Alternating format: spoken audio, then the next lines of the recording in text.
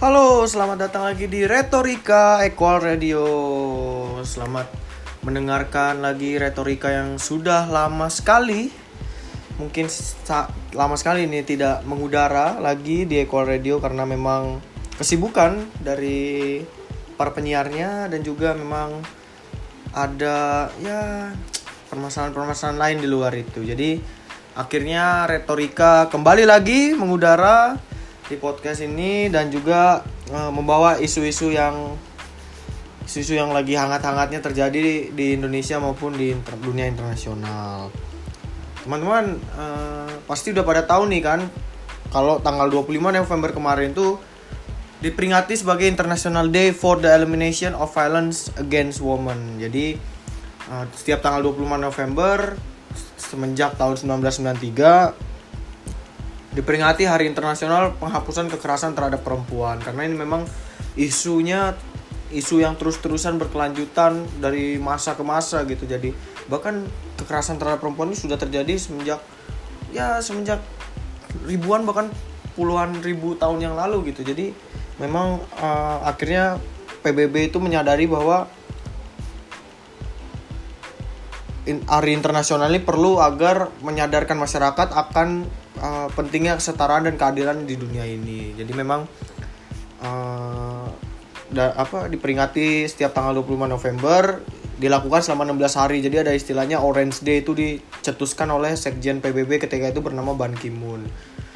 Nah, jadi memang Majelis Umum PBB pada tahun 1993 itu berupaya menghadirkan kehidupan yang adil dan setara di dunia ini. Nah, ternyata nih teman-teman, pemilihan tanggal 25 November ini juga ada sejarahnya gitu. Jadi nggak ujuk-ujuk, istilahnya ujuk-ujuk atau tiba-tiba mau kapan nih di rapat majelis umum kan, mau kapan nih enaknya tanggal 25 November aja dah. Nggak gitu. Jadi ternyata pemilihan tanggal 25 November ini juga ada sejarahnya gitu. Jadi ada 4 poin kenapa tanggal 25 November itu dipilih sebagai International Day for the Elimination of Violence Against Women. Yaitu yang pertama, tanggal 25 November ini ternyata dimaksudkan untuk menghormati pengorbanan 3 bersaudara, yaitu Minerva, Maria dan juga Patricia. Saya lupa, ini tulisannya agak susah dibaca. Jadi mereka bertiga ini dibunuh nih ceritanya oleh rezim diktator Republik Dominika. Kita itu namanya masih Dominika, masih dipimpin oleh seorang jenderal dari angkatan darat yang memimpin dengan sangat diktator. Nah, mereka bertiga ini dibunuh pada tanggal 25 November 1960. Karena memang kita tahu kalau ada rezim diktator pasti ada perlawanan di masyarakat. Nah, jadi ketiga bersaudara ini, yang ketiga-tiganya ada seorang perempuan, ketika itu aktif sekali nih. Mereka bersuara memprotes rezim yang diktator dan segala macam. Sekaligus mereka melakukan mengorganisir sebuah gerakan bawah tanah. Jadi memang ada ancaman untuk menggulingkan rezim itu sangat kuat sekali terdengar di sang jenderal. Makanya sang jenderal ini memerintahkan bawahannya untuk membunuh mereka bertiga. Jadi teman-teman bisa baca sejarahnya ketika itu tanggal 25 November 1960 ketika ketiga bersaudara yaitu Minerva, Maria dan Patricia dibunuh di Dominika karena keaktifannya memprotes rezim yang sangat diktator. Nah, lalu yang kedua digagas pertama kali di Amerika Latin, yaitu pada tahun 1981 di Bogota, Kolombia. Jadi ketika itu menurut literatur yang ada ketika itu organisasi perempuan maupun organisasi feminis ketika itu se-Amerika Latin berkumpul di Bogota, Kolombia untuk membicarakan tentang pergerakan mereka ke depannya. Jadi memang bahkan dituliskan bahwa justru tidak mencapai titik temu dalam pembicaraan mereka ketika itu, tapi mereka bisa sepakat bahwa pada tanggal 25 November itu diperingati sebagai hari anti kekerasan terhadap perempuan. Nah, yang ketiga yaitu pada Desember 1999 oleh Sekjen PBB saat itu Kofi Annan ditetapkan 25 November sebagai International Day for Elimination of Violence Against Women. Nah, ini jadi di deklarasinya pertama kali diadakan di 1993 dan kemudian pada Desember 1999 oleh Kofi Annan tuh akhirnya ditetapkan sebagai International Day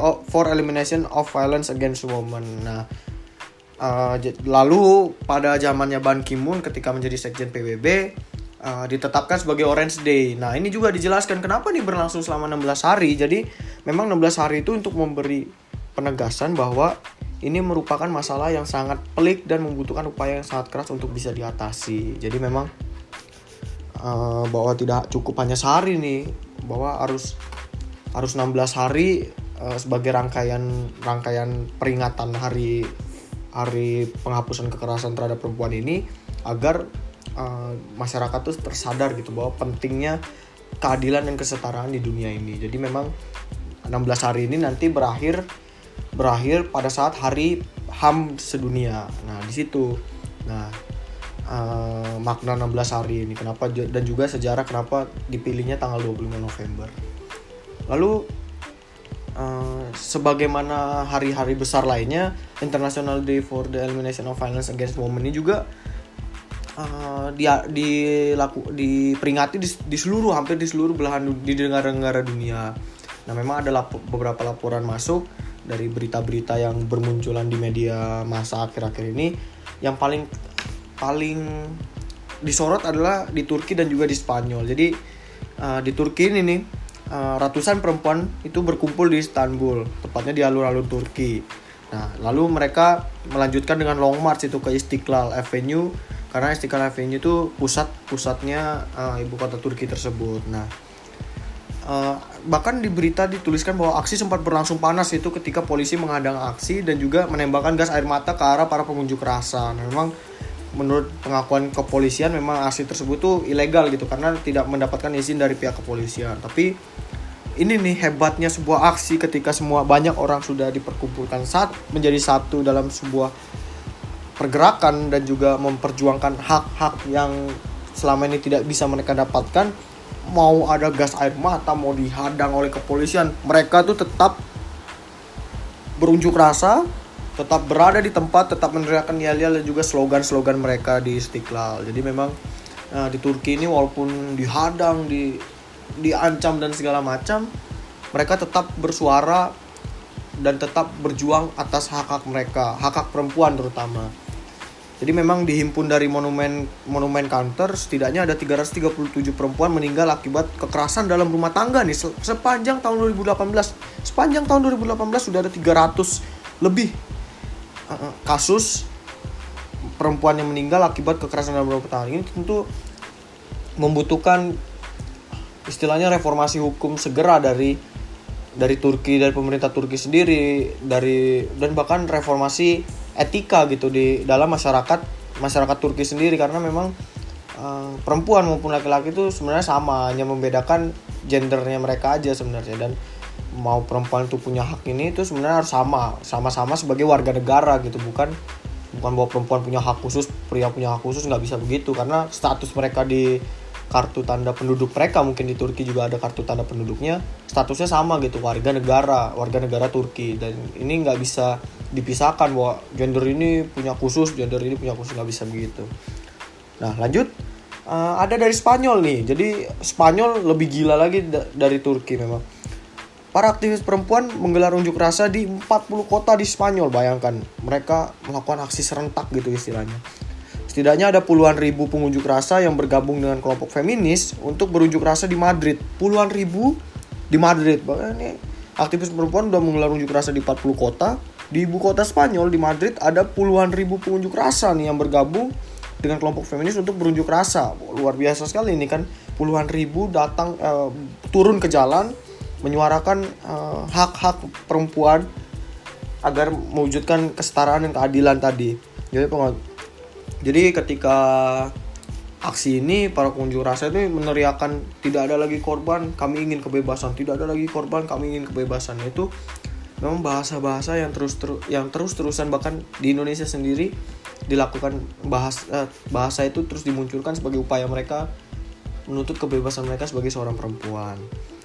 Nah, memang aksi itu nggak hanya dengan teriakan yel-yel segala macam, mereka pun juga ternyata melakukan long march juga nih, berpawai mengelilingi kota Madrid sampai di pusat kota Madrid. Nah, memang perempuan ini perjuangannya panjang sekali ya, sama seperti Black Movement mungkin di Amerika Serikat dan segala macamnya lain-lain di pergerakan-pergerakan keadilan, menuntut keadilan di dunia-dunia lainnya. Tapi perempuan ini memang panjang sekali gitu perjuangannya mereka dari tahun 1700, bahkan ketika pertama kali perempuan bersuara di Inggris ketika itu menuntut hak untuk cerai ketika itu.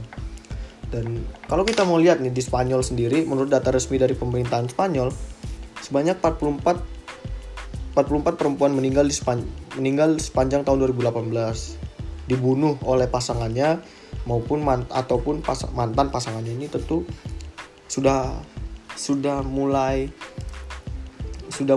terbaca lagi bahwa permasalahan utama itu ya di urusan domestik rumah tangga gitu, antara mantan pasangan mungkin yang disakiti hatinya dan segala macam. Nah, jadi nggak hanya itu, jadi memang menurut data di pemerintahan Spanyol sendiri sejak tahun 2003 nih, pertama kalinya Spanyol mendata tentang kekerasan perempuan ini, jumlah korban kekerasan domestik rumah tangga mencapai 999 orang. Ini tentu bukan jumlah yang sedikit, dan tentu ini membutuhkan memang satu aksi nyata dari pemerintah Spanyol untuk mengatasi lah, meminimalisir aksi kekerasan yang terhadap perempuan ke depannya. Jadi memang saat ini pemerintah Spanyol itu melalui Kementerian Hukumnya, Departemen Justice dan bla bla itu mulai melatih puluhan hakim nih untuk mereformasi sistem hukum tentang perempuan ini, karena memang tuntutan dari masyarakat, tuntutan dari dunia pun sangat kencang sekali mengalir ke pemerintah Spanyol ini. Memang bisa dibilang permasalahan sini ternyata, permasalahan perempuan ini ternyata tidak hanya terjadi di negara Asia, karena memang hampir rata-rata permasalahan tentang kesetaraan gender itu rata-rata terjadi di Asia. Ternyata Eropa pun masih mengalami gitu. Dengan kita lihat kejadian yang ada di Spanyol ini bisa membuktikan bahwa Eropa pun belum lepas dari permasalahan kekerasan perempuan ini. Jadi memang perjuangan perempuan ini masih sangat panjang gitu, dan membutuhkan dukungan tidak hanya dari perempuannya sendiri, bahkan dari semua pihak lah. Yang tadi seperti yang saya bilang bahwa kita tuh sama gitu statusnya sebagai warga negara, tidak ada pemisahan apa yang khusus seperti gender dan segala macam gitu. Jadi ini memang harus bisa kita pahami bersama bahwa kenapa tidak bisa nih kita berlaku setara, berlaku adil terhadap sesama kita manusia gitu. Jangan kita mikir dia perempuan, dia laki-laki, dia orang ini. Pikirkan bahwa kita ini sesama manusia, sebagai sesama warga negara, punya hak, punya kewajiban yang sama di mata hukum, sehingga cita-cita apa yang dicita-citakan oleh PBB ketika tahun 1993 itu, yang menghadirkan kehidupan yang adil dan setara di dunia, itu bisa kita wujudkan mungkin dalam waktu yang dekat gitu. Karena jangan sampai ketika tahun depan kita memperingati hari internasional ini lagi, masalahnya masih sama gitu. Ini tentu membutuhkan perjuangan yang tidak mudah dalam upaya kita menghapuskan kekerasan terhadap wanita ini. Nah, itu tadi mungkin sedikit cerita tentang International Day for the Elimination of Violence Against Women. Kita rehat dulu sejenak, mungkin nyalakan kopi segala macam, nyalakan rokok, bikin kopi maksudnya. Nanti kita sambung lagi dengan perbincangan lainnya yang tak kalah seru nih dari perbincangan tadi.